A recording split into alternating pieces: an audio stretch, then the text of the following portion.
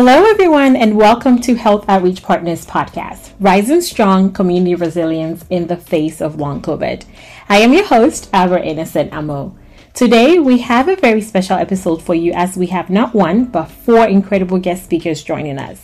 Our first guest speaker, Dr. Magali Dante, is MHP Salu's CEO. She comes to us with over 20 years of experience in working with underserved and underrepresented populations in Florida. As a licensed mental health counselor, she spends much of her time providing advocacy and support to families with limited resources. Her primary focus as CEO is to find ways to support and sustain community health workers in the workforce and create spaces for community health workers to expand their reach in the community. Our second guest speaker, Monica Calderon, serves as a resource specialist at MHP Salu, holding certifications as a community health worker and a community health worker instructor in Texas. She has a decade of experience in the community health field and has collaborated with various nonprofit organizations that support her focus on community health worker program development and implementation, specifically in areas related to public health and minority health. Monica actively supports the professional development of community health workers. She facilitates educational sessions, offering valuable training and consultation services to fellow community health workers and organizations at local, state, and national platforms. Our third guest speaker, Jennifer Martinez, is a program manager at MHP Salu. She has 13 years of experience in health education and community program management. She is a certified health education specialist and currently manages one of the organization's service areas that implements marketplace health insurance navigation. She believes and is passionate about everyone having access to healthcare through proper health insurance coverage. Our fourth and final guest speaker, Monica Garcia, who joined MHP Salu as a health strategy specialist and is responsible for delivering consultations, trainings, and technical assistance to service providers, health organizations, and federally qualified health centers across the nation who wish to strengthen or start the community health worker profession. Monica has directed and grown community-led education programs and health equity initiatives in underserved communities nationally and globally for over 15 years.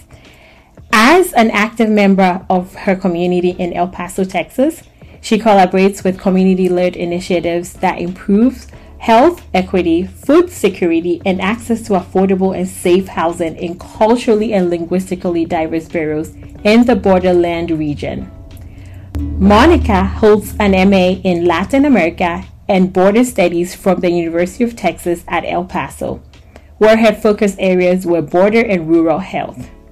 Please join me in giving a warm welcome to our guest speakers, Dr. Dante, Jennifer, Monica C, and Monica G. Those are my favorite, Monica C and Monica G. Thank you all for being here with us today. We're looking forward to hearing from you and learning from your expertise.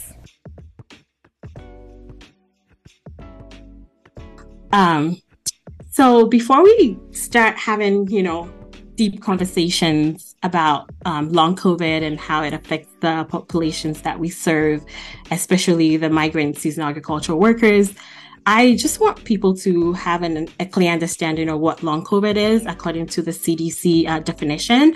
Long COVID is stated as a condition that affects individuals for weeks or even months after recovering from an initial illness. So knowing this at the back of our minds, my question to you, Monica G, is, can you explain what long COVID is and how it affects, how it differs from acute COVID-19 infections?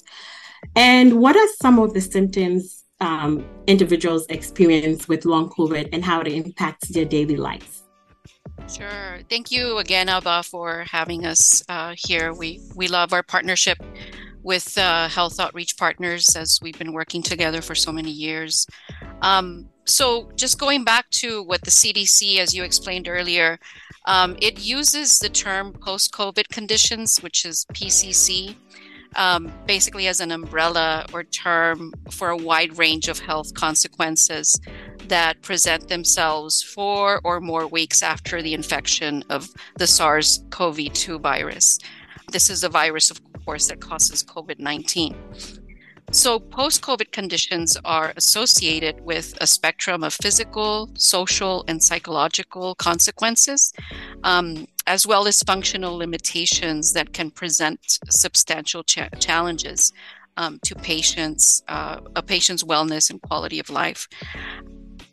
It also looks at the wide range of like new or persistent symptoms and clinical findings that can occur in people with varying degrees of the illness from SARS-CoV-2 infection. It also looks at like including patients with mild or asymptomatic COVID infections. These basically effects are overlapping in multi-organ complications or within the effects of a treatment or hospitalization. So I want to just give you a brief list of some of the main symptoms that are being reported. Since the CDC does list 23 commonly reported symptoms, I won't go over all of them, but some of the most commonly reported clinical symptoms are dyspnea or increased respiratory effort. As many of you might know or not, but during COVID, it's a respiratory illness, and so it affects the respiratory system quite often. And so after experiencing COVID, many people have the long-term effects that they suffered during the infection soon after. And so that's one of them. We also see a lot of fatigue. So there's a lot of fatigue that is experienced with the patients who have had COVID-19. There's also cognitive impairment or brain fog, and we've heard that on several occasions from both service providers and patients who have been infected with COVID-19. Headaches or migraines, which are prolonged, right, and they're consistent. So that's also part of what long COVID is. Insomnia or other sleeping difficulties have also been reported. And we also see that long term.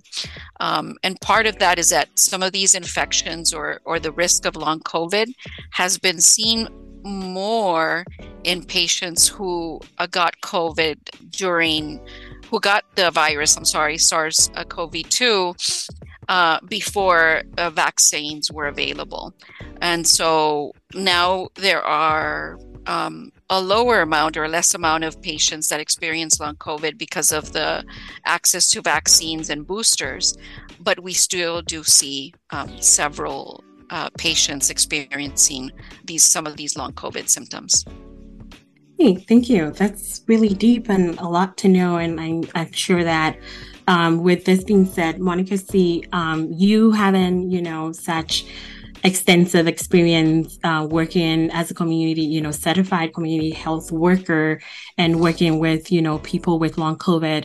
What are some of the strategies that community health workers use to explain long COVID to members in the community, especially the migrant and seasonal agricultural workers and their families? What are the strategies that you guys use? If you care to share a little light on that for us. Sure. So community health workers are known for having grassroots connections to their communities. So that's something that is a unique quality that we embrace by making cultural connections and definitely respecting an individual's lived experiences. So when we do that and implement it into, making connections with our communities, we know the language, we know and learn and identify what are some of the experiences that they might be sharing as far as medical or other social needs. In this particular area of long COVID, we use plain language to break down medical terms. So if they're experiencing certain medical or physical symptoms that maybe they're not connecting to what long COVID is, we take down, for example, the definition that Monica shared and you shared, and we connect it to our community by explaining it in more simple or plain language, or we definitely understand and embrace the culture and language, their first language that they might have, to build those connections. with respect and understanding what they might be going through, or what are those experiences that they're going through. So if we definitely tune into what they're saying, we have opportunity to use one-on-one connections, and then in turn um, identify barriers or other issues that might be associated with long COVID, and kind of plan out how are we going to address maybe question concerns, misinformation, connect them to the appropriate resources, and assure and affirm that what they're experiencing is definitely something that they can connect to a medical professional or other social services to get the support that they need. So through those connections with our communities and individuals, we're learning to draw from their experiences, plan our outreach efforts, even the information and the material that we lay forward to share with other communities, um, through drawing from those experiences that we learn and connect with, and going out there and talking and having these conversations with the different communities that we work. So having that opportunity to listen, draw from what they're saying, connect, and then um, respond with an appropriate, and culturally sensitive response is part of strategizing and moving forward and supporting our communities. Wow, thank you for that. I applaud you all, community health workers, for what you do. I know it's not easy sometimes to break things down, because I myself have to break things down to my family or my 4-year-old, and it's sometimes hard to understand some of these languages. Health literacy is not always the easiest to break down in the world that we're in now, and with the group that we serve as well. I love that you touched on grassroots connections. And to me, that speaks passion. That's the work you guys are doing, like offering culturally and linguistically competent, things to them. And I'm going to touch on these things that you said here and there, but to come to Jennifer, being a certified health education specialist, because you guys have a different role, even though it's tied into, community health workers in a way, but your role is, educating the people of these things. I wanted you to express how these individuals, or the individuals that we serve, being the underserved population or underrepresented, what are some of the challenges faced by these individuals living with COVID, and how do they interact with the health professionals, and how do you, the educationalist, specialist, and the community health workers support? And I think Monica C. touched on this a little bit, but if she ever has anything to chime in, I would want her to, do that. But this is me asking, like, the challenges facing the underserved population, the individuals living with long COVID. Monica C. mentioned, that they connect individuals to resources. So if that was the case, what was the benefit for these people? Like, how do they benefit from these resources? Yes, so thank you for that. I think just going back with what we've mentioned before about sharing our lived experiences is vital, because we do have our culture, right? As Hispanic, personally as a Hispanic, and growing up with a Mexican family, it was always kind of like, a stigma to complain about anything, especially any mental illness that you're going through, any sadness, anything at all. So for me, it's been a challenge to acknowledge those feelings of not feeling well. So 2020 happened, and I've really had COVID 3 times, and I don't know how. I'd wash my hands. I did everything that the CD advises to. And just being a health educator myself, you would think that, I would not be susceptible to this, right? But no, I am. And I think that's helped me even more to understand the level of the seriousness of these long COVID symptoms. So I've had the brain fog, I've had the chronic fatigue, and it is super important that I can relate to the population that we are serving because I want them I want to ensure them that their feelings are valid and that therefore the resources that we are providing for them, we want to follow up with them to make sure that they went to go get the resources that are out there, or they went to go get the health care. They went to go visit, the doctor and went to the referral for the specialist. When Monica G went over these symptoms, the symptoms are from one end of the spectrum to the other. And I think it's important that we acknowledge that this might be, different visits to different types of doctors, not only your PCP. So when you are educating the public and your consumers about where to go, it is important that we also acknowledge that, it's not just one visit. It might be 2, 3 visits and a lot of follow-up.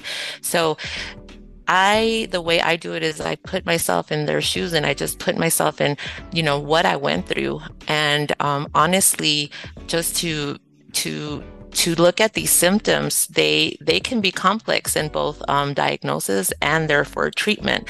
So, being, of course, from, the culture and, it's hard for us to go to the doctor and it's hard for us to continue to get that follow-up, to get those, follow-up appointments, to make sure that we go do the labs, especially because not every clinic is a one-stop shop. So it's very important for us as educators and community health workers to know and follow up. And it's almost like you have that consumer for life sometimes, and as long as we continue to do this type of work, we know that there's always going to be people out there that we need to serve, and we owe that to them. Wow. My favorite line in everything you said, everything you said is very valid, but what I love about what you said is I put myself in their shoes. Absolutely. That is a huge, huge place to be. That is you having empathy. People need to understand empathy and sympathy are 2 different things. Empathy is you trying to feel what somebody's going through. Sympathy, you can, yeah, I get you. We're moving on. But I love that you put yourself in people's shoes. You understand where, you have a lived experience first and foremost. Acknowledging that to them is also a way of opening up to people and people opening up to you because you're being vulnerable and they will be vulnerable to accepting what you're giving them, Mental health is, and I know Dr. Dante will touch a little bit on mental health for us later on, but it's such a huge stigma in our society and in our cultures. I come from an African culture, which whatever you said just drew back things. Oh, you need to be a strong woman. You need to hold your emotions in. You're too emotional, and when someone is sick, and this is going to be for Monica C. I'm going to ask you this question about how you help people normalize their feelings, because COVID, I know, comes with so many emotions. Like you're sick one minute, you're cold one minute, you're hot, your brain is telling you multiple things, the fogness of it, you're forgetting that you even ate or washed your hands, so many different things. How do you guys make people as community health workers feel like they're not living in a alienated place? Maybe they're up in Venus or Jupiter, like my daughter loves Jupiter so much. Maybe they're living there and they think they're living in Earth, and how they can't tell people what they're going through, because that is a hard place to be with your feelings and sit in illness. That doesn't help anyone. Stressing about your illness and not being able to speak about it. How do you guys do this? Because you guys are the expert. Tell me. So definitely we use those opportunities when we build connections and we have discussions with our community to build trust. I know I mentioned how trust is something that's very important to the relations that we have. So part of that is, as you mentioned, comforting and listening, and definitely demonstrating empathy to our community and individuals we work with. But we definitely acknowledge their experiences with respect. So when we are listening to what they're going through, whether it be maybe challenging a challenge on something that they don't understand, or if they have a question or concern about what they're experiencing in this with long COVID or with a health issue, we definitely address what their fears or their misunderstanding might be, and that in itself is the key connecting point when we acknowledge what they're feeling and experiencing, and we let them express it or give them that assurance that it's okay to share how they feel, and it's okay to have concerns about maybe getting treatment, or if they're frustrated because they're having issues navigating the health systems. This is where we come in and support the communities by advocating for them, by helping them even through a warm referral, and letting them know through example that you will be able to get through this, even if it's one phone call, one visit at a time, one conversation, and just helping them take it day by day and celebrating those victories that they have, even if it was just talking about how they feel for that day. So we have that opportunity to sometimes be that only person that they get to express how they're feeling to. And we have that opportunity to make that difference in an individual's life. So that's where we feel that we help normalize, or at least not have somebody feel that what they're going through is like it's just placing them or displacing them from their community or their health. And that's how we build those nourishing relationships with our communities, and they know that we're sincere. I think that's why we've been able as CHWs to have a great impact within the community and health and clinical settings, because we definitely always give them and validify their experiences, and because we share the same experience in some sense. We know each individual has different experiences, but in some sense we share those moments where we know we can definitely support them in overcoming their challenges. I'm going to do a clap because you said something that I'm officially going to be an MHP Salu baby, just so you know. To the audience out there, these group of ladies are amazing. Celebrating victories is also something that people don't touch on. Like, even if it's the tiniest little move, telling somebody, oh my God, it's a great thing that you made this call. You talked to this person. How did it go? They feel good because they are empowered. So you are literally empowering the communities to take the initiative to do what is needed for themselves. And the sincerity of it, like having people know that, yes, this Monica C, if I see Monica C, my day is going to be made. If I see Monica G, this is it. Like, if Dr. Dante is going to bring me soup tomorrow when she's coming to visit, then that's it. Like, she's going to encourage me to build myself up. And we need so much of that. Like, in this time, we need it, not just in our healthcare system, but across. Public health is so huge that everywhere needs that love, that sincerity. And Dr. Dante, I'm going to throw this out to you. I love that Monica C, Jennifer, and Monica G have shared, all these things about, the symptoms, the support. I want to pick your brain on the mental aspect of things, how long COVID, potential long-term implications of COVID has had on public health, in our health system, in our society.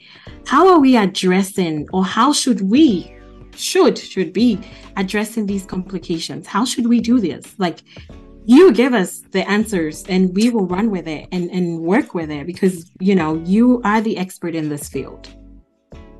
Well, we can only speak from our perspective. And for the most part, MHP Salud primarily works in socially vulnerable communities that are less resilient in their ability to respond to and recover from natural and human-made disasters compared to those higher resource communities.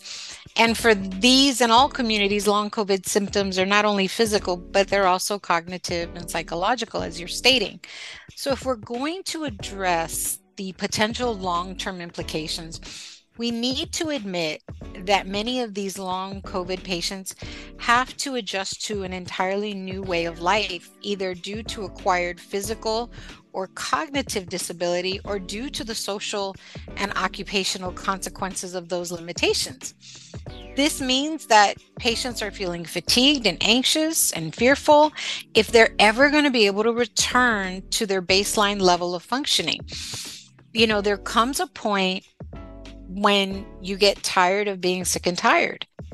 And so a consideration is that even with accommodations for returning to work, long COVID patients may experience triggers and a worsening of their symptoms. And that speaks to the psychological piece that you mentioned. To my point, long COVID is now considered a disability under the American with Disabilities Act, Section 504, as long as as it substantially limits one or more of your major life activities. This is a significant implication for all of our systems trying to come to terms with how to find a balance between working from home and coming back to the workplace. It is not only the social isolation, loneliness, and bereavement we have to address, but also the financial and occupational instability that the systemic health and social inequities. This is going to impact how we move forward. We see this push to go back into the office full time. And we hear about getting back to normal. And as leaders, we have to take a hard look at what that means, because for many, there isn't an option to go back to the way things were. COVID has changed everything. So we have to consider other innovative ways for employees to do their jobs. I understand first responders must be present, but we should consider the types of benefits that we offer employees, the types of work schedules that we offer employees, and honestly start thinking outside the box on how we can support employees, all employees who are struggling with their new normal, which isn't normal at all. So we can't pretend as a society that this is just something that happened to us and it's over. I speak to people all the time who are still struggling with the after effects of COVID. I have a group of friends that just came back from a conference who all tested positive for COVID. It is not over. It is still happening, and we have to face this reality. And we have an obligation as leaders to consider all the variables in a workplace in order to support our staff and be able to provide them psychological safety. I knew it. Listeners, I knew it. I knew she was going to hit something. Multiple things, actually. Less resiliency. People actually think underserved population, special population have a lot of resiliency. And they try to say, oh, yeah, they built resiliency over time. Okay, they're human too. And they get weak as time goes on, and it's not consistent. Yes, you can have resiliency, but it's not a straight line. It plateaus. It goes up and down. New way of life. I honestly don't even know what way of life I'm living. I just feel like I'm going through the moment every day.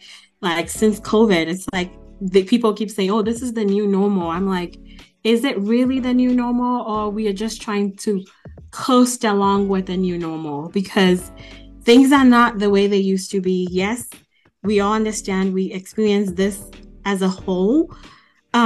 There's people going through deeper issues than just sniffles or just fatigue. There's the internal psychological cognitive piece that you mentioned, like this is somebody, I have a friend actually from church that can't come to church anymore just from COVID. And church is only what, an hour, 30 minutes. She can't be in a space like this. So she's not working and she's working from home. And it took a while for her to even get those kind of accommodations. So I can understand the need for leaders to understand that not everybody is going to be happy-go-lucky. Let's go back into the office. Let's kumbaya and do this. I also love the fact that you mentioned long COVID as a disability, because I'm very sure 99.99% of Americans are not aware of this, and that is in ADA Session 504.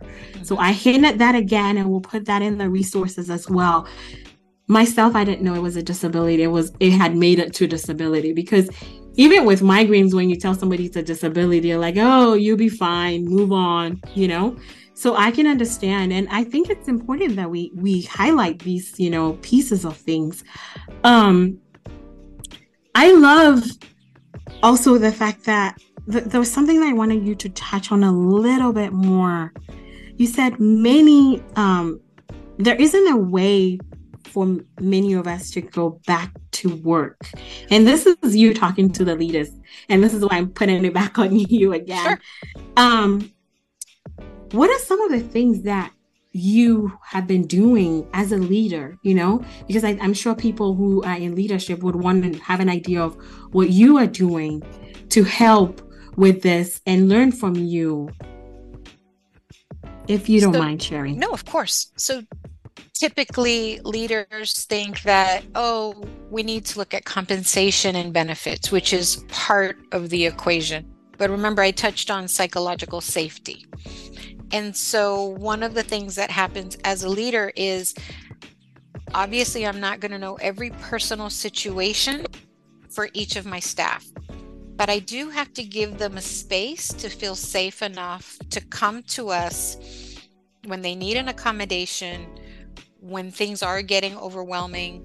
I have a very large population of my staff that are CHWs in the community. So for the most part, most of my staff are in the field, and they are experiencing and feeling what everybody else is feeling, what their consumers are feeling. So whether it's I can't pay my bills, or I have a sick child, my people feel that and they take that on.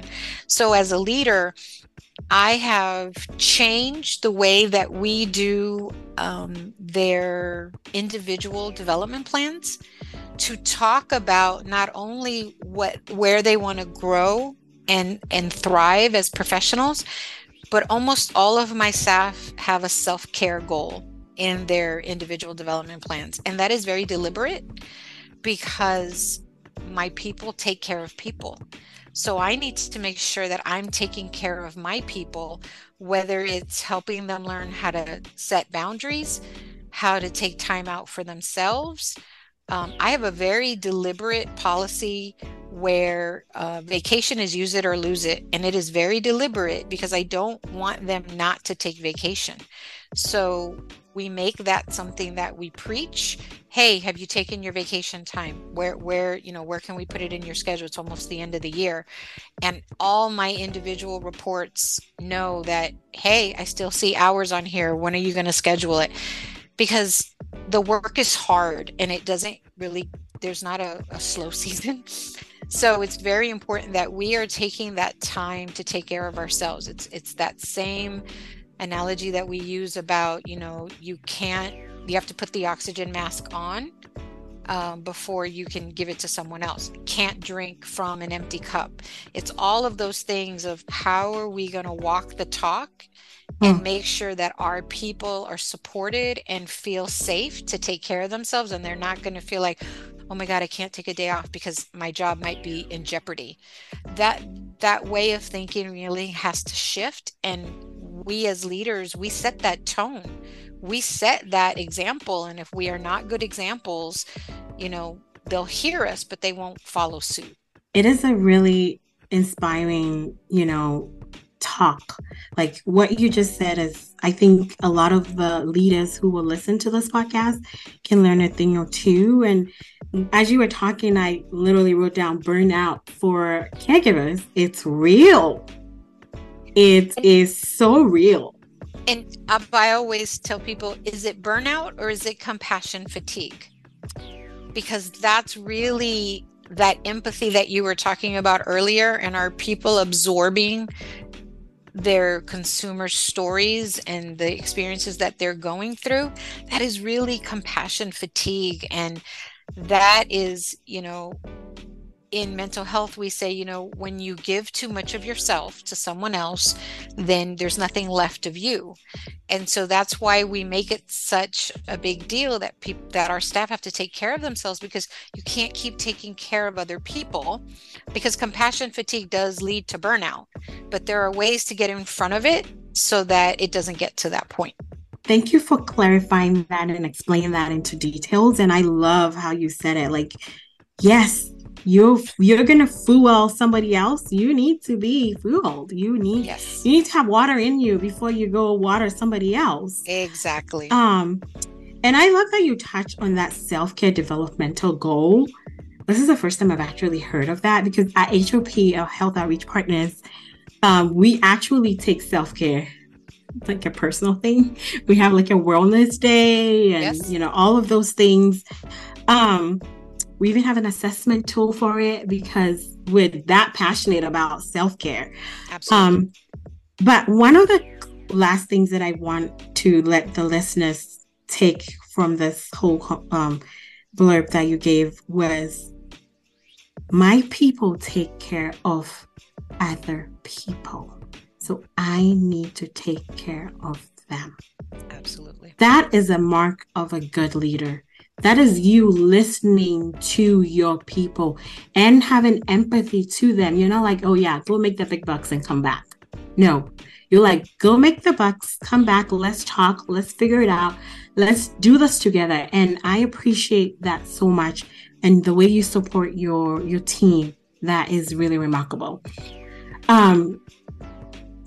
We're heading to the end of this session, but I have one last question for you all, and anybody can chime in at any time. As we all work with healthcare professionals and, health center staff, how do health professionals and CHWs or community health workers collaborate effectively to ensure a holistic care for the individuals who are suffering or who have long COVID? And if you do this, how important is it for the individuals to access the support networks? Because you guys talked about networks, referrals, all of those things. How important is it? Does the network create any benefits for them? Is it beneficial to them? Do they love it? Have you heard anything? Are there groups that people, that you guys can share here, resources that people can learn from or join? Sometimes closed door type of things help people, come out of their shell. And I would like you all to share with me, some of these tricks and things that you guys have going on. So this is Monica C. One of the things that we definitely build our strength on when we're working with our community and helping them learn to navigate the health and social and community system is definitely identifying the different cultures and practices and languages that we are embracing. So we always try to establish that connection, not just with the clinical community or the community or the social service or educational community, whatever resource we're helping our community connect to, but we also take that time to create warm referrals, which means we find out if the community partner that we're working with, do they have and recognize, let's say that if they need maybe an interpreter, or if they have the resources in the individual's languages, do they have somebody that might take the time to have a one-to-one conversation with them and address any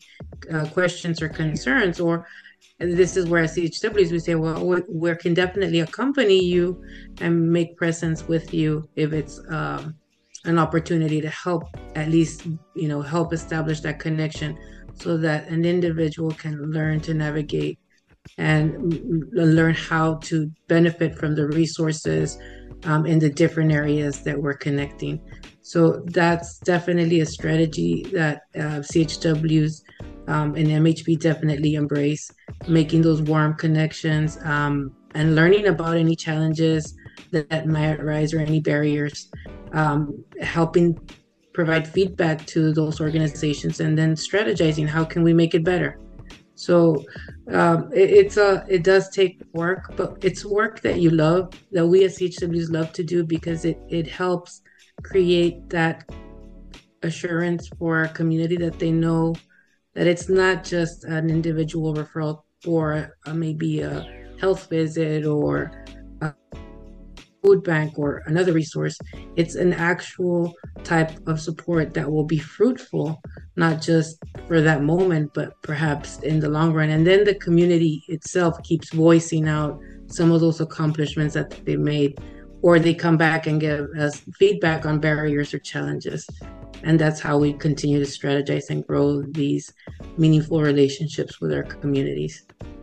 And if I could add to what Monica is saying, if there was one call to action to the leaders that are listening to this podcast, it's that we know that underinvested communities don't have the same resources. So we have an obligation to partner within our communities and create that infrastructure, because we know that you don't have the same resources as maybe another area. So everything that the CHWs are doing is wonderful, but as leaders, we have to, the buck stops with us, and we have to create those infrastructures and those strategic partnerships to make sure that those relationships are available to the consumers and the clients that we serve. Yeah. And I'm so sorry. I'd like to just add a little tidbit, because this is Jennifer, by the way. So I just wanted to say how special I feel to work with such a great organization that actually goes into those communities and helps our consumers, just because as human beings, I think we are a little hesitant to ask for help. We may need the help, but we don't always ask it. And our community health workers are special in their own right by the means that they go into the communities, they go into, the client's homes if need be. If the client can't get into, to where we are serving them, we go into these communities, and that allows us to assess other needs. They may be coming to us for Medicaid application assistance, but the fact that they invite us into their homes, we're able to assess something more, and therefore provide a resource referrals with the partners that we work with. So it's super important to highlight that. I feel, like I said, I feel blessed to work with this organization because we actually do live in the communities that we serve. Wow. Boots on the ground. Call to action. A company to establish connections. You ladies are just like super women. We can strive to be like you guys, and what you do and how you do it with love and compassion, and also with grace. Let me give you ladies that. You have grace to do this, because I come from a community that's, underserved as well, Black. And with everything that happens on the regular basis, we see all the things, the resources that we don't have. And it's true, community partnerships starts from the top. Because if a CHW goes somewhere to ask, a leader, oh, can we partner with you? It's not going to work. But if that leader, if Maggie steps out, Dr. Dante steps out and, oh, hey, hi, I'm Dr. Dante. Can we work with you on A, B, C, and D?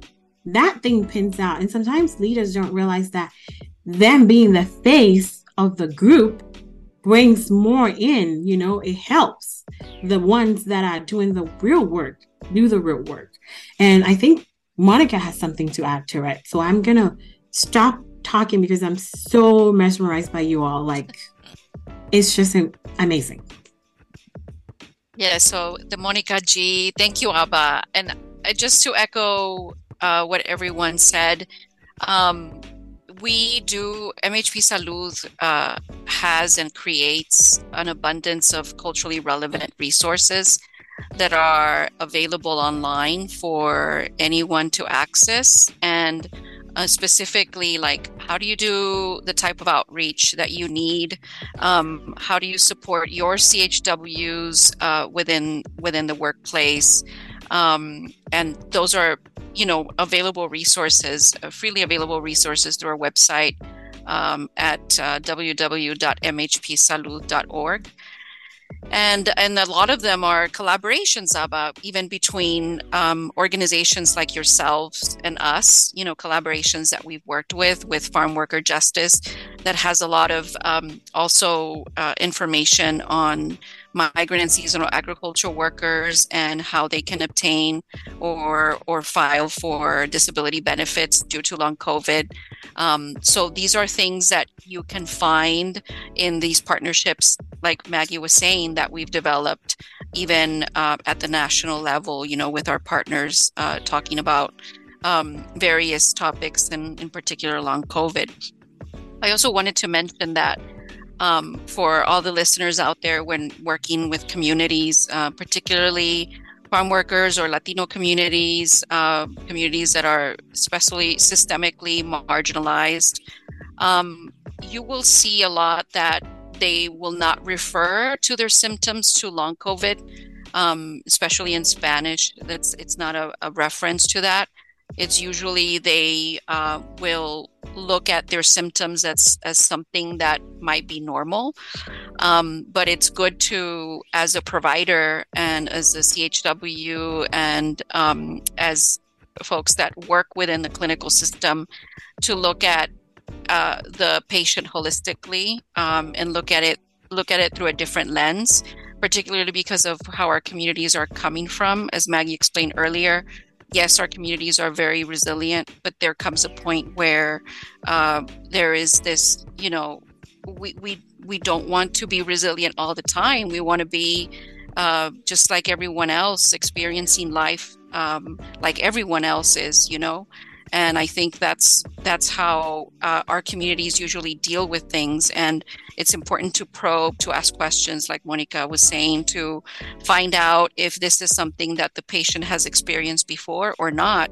And if it's new, to explore it a little bit more with culturally relevant resources and questions and activities that they can engage in, so that they feel that they can actually express some of these symptoms that we saw earlier today.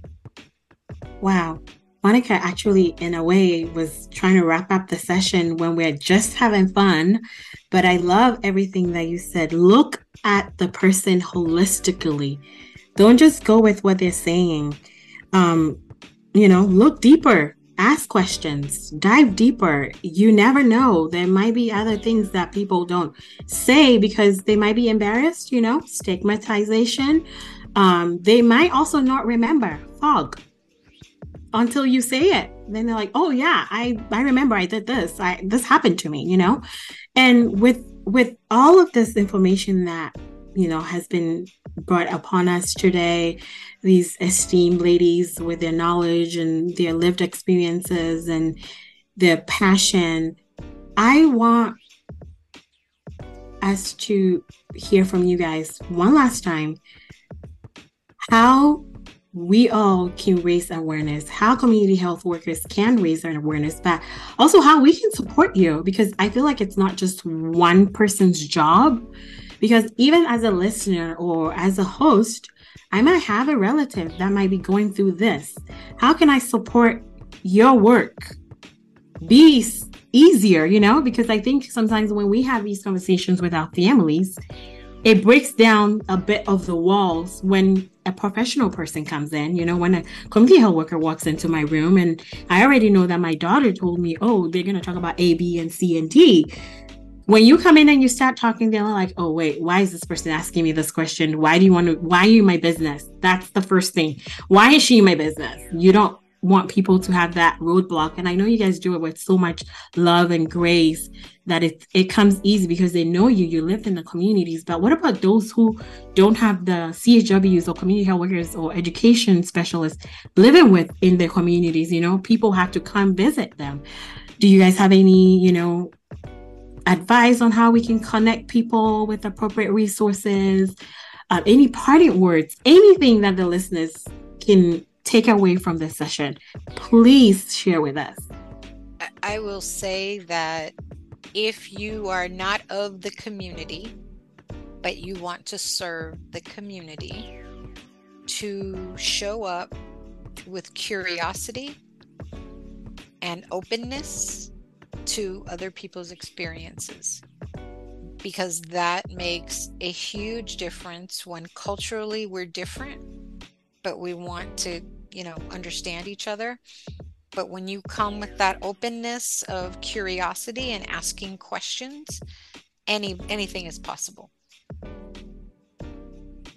And I just want to say, don't give up. As community health workers, we might, share our knowledge, share resources, and our consumers might not always hear us the first time. But the passion for them shows when you follow up. That's my word today. Follow up. I can't emphasize that enough, because it's important that they know that we care about them.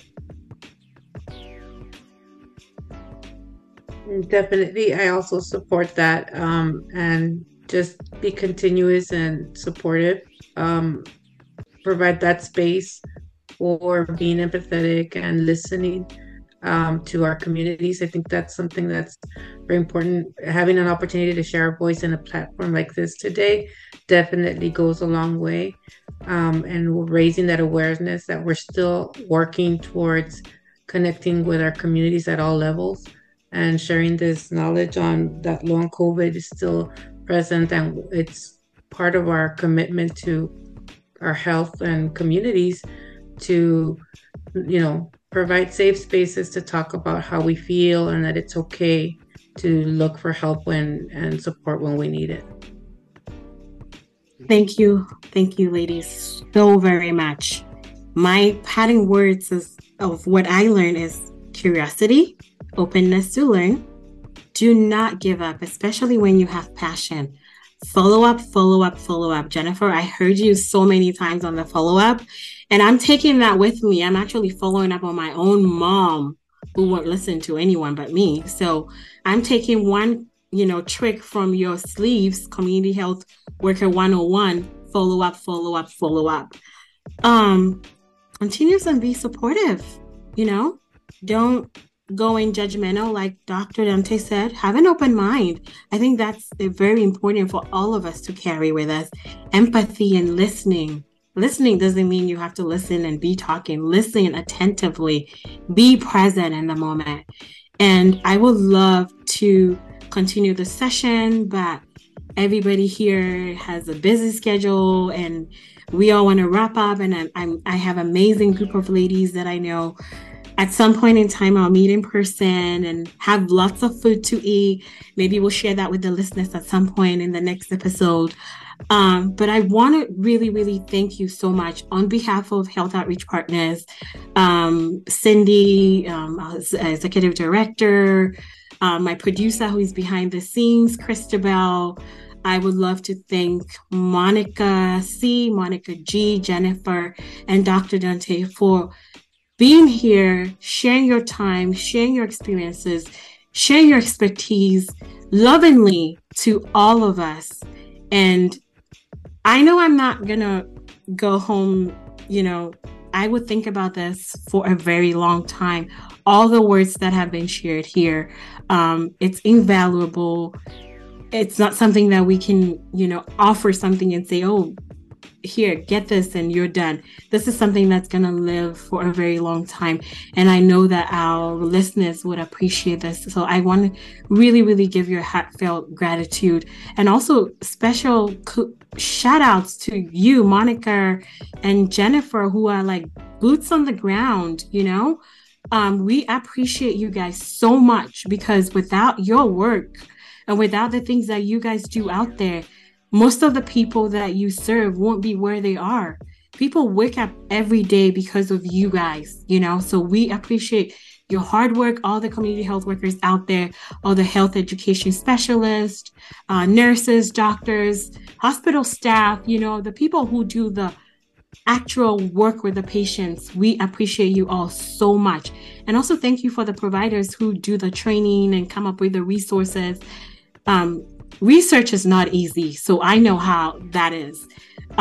So we appreciate all the work that has been done, and we thank you so much on behalf of a good Thanksgiving. Save me some food. Freeze it if you have to. Thank you so much. Thank you for having us. Thank you, Abba. Thank you.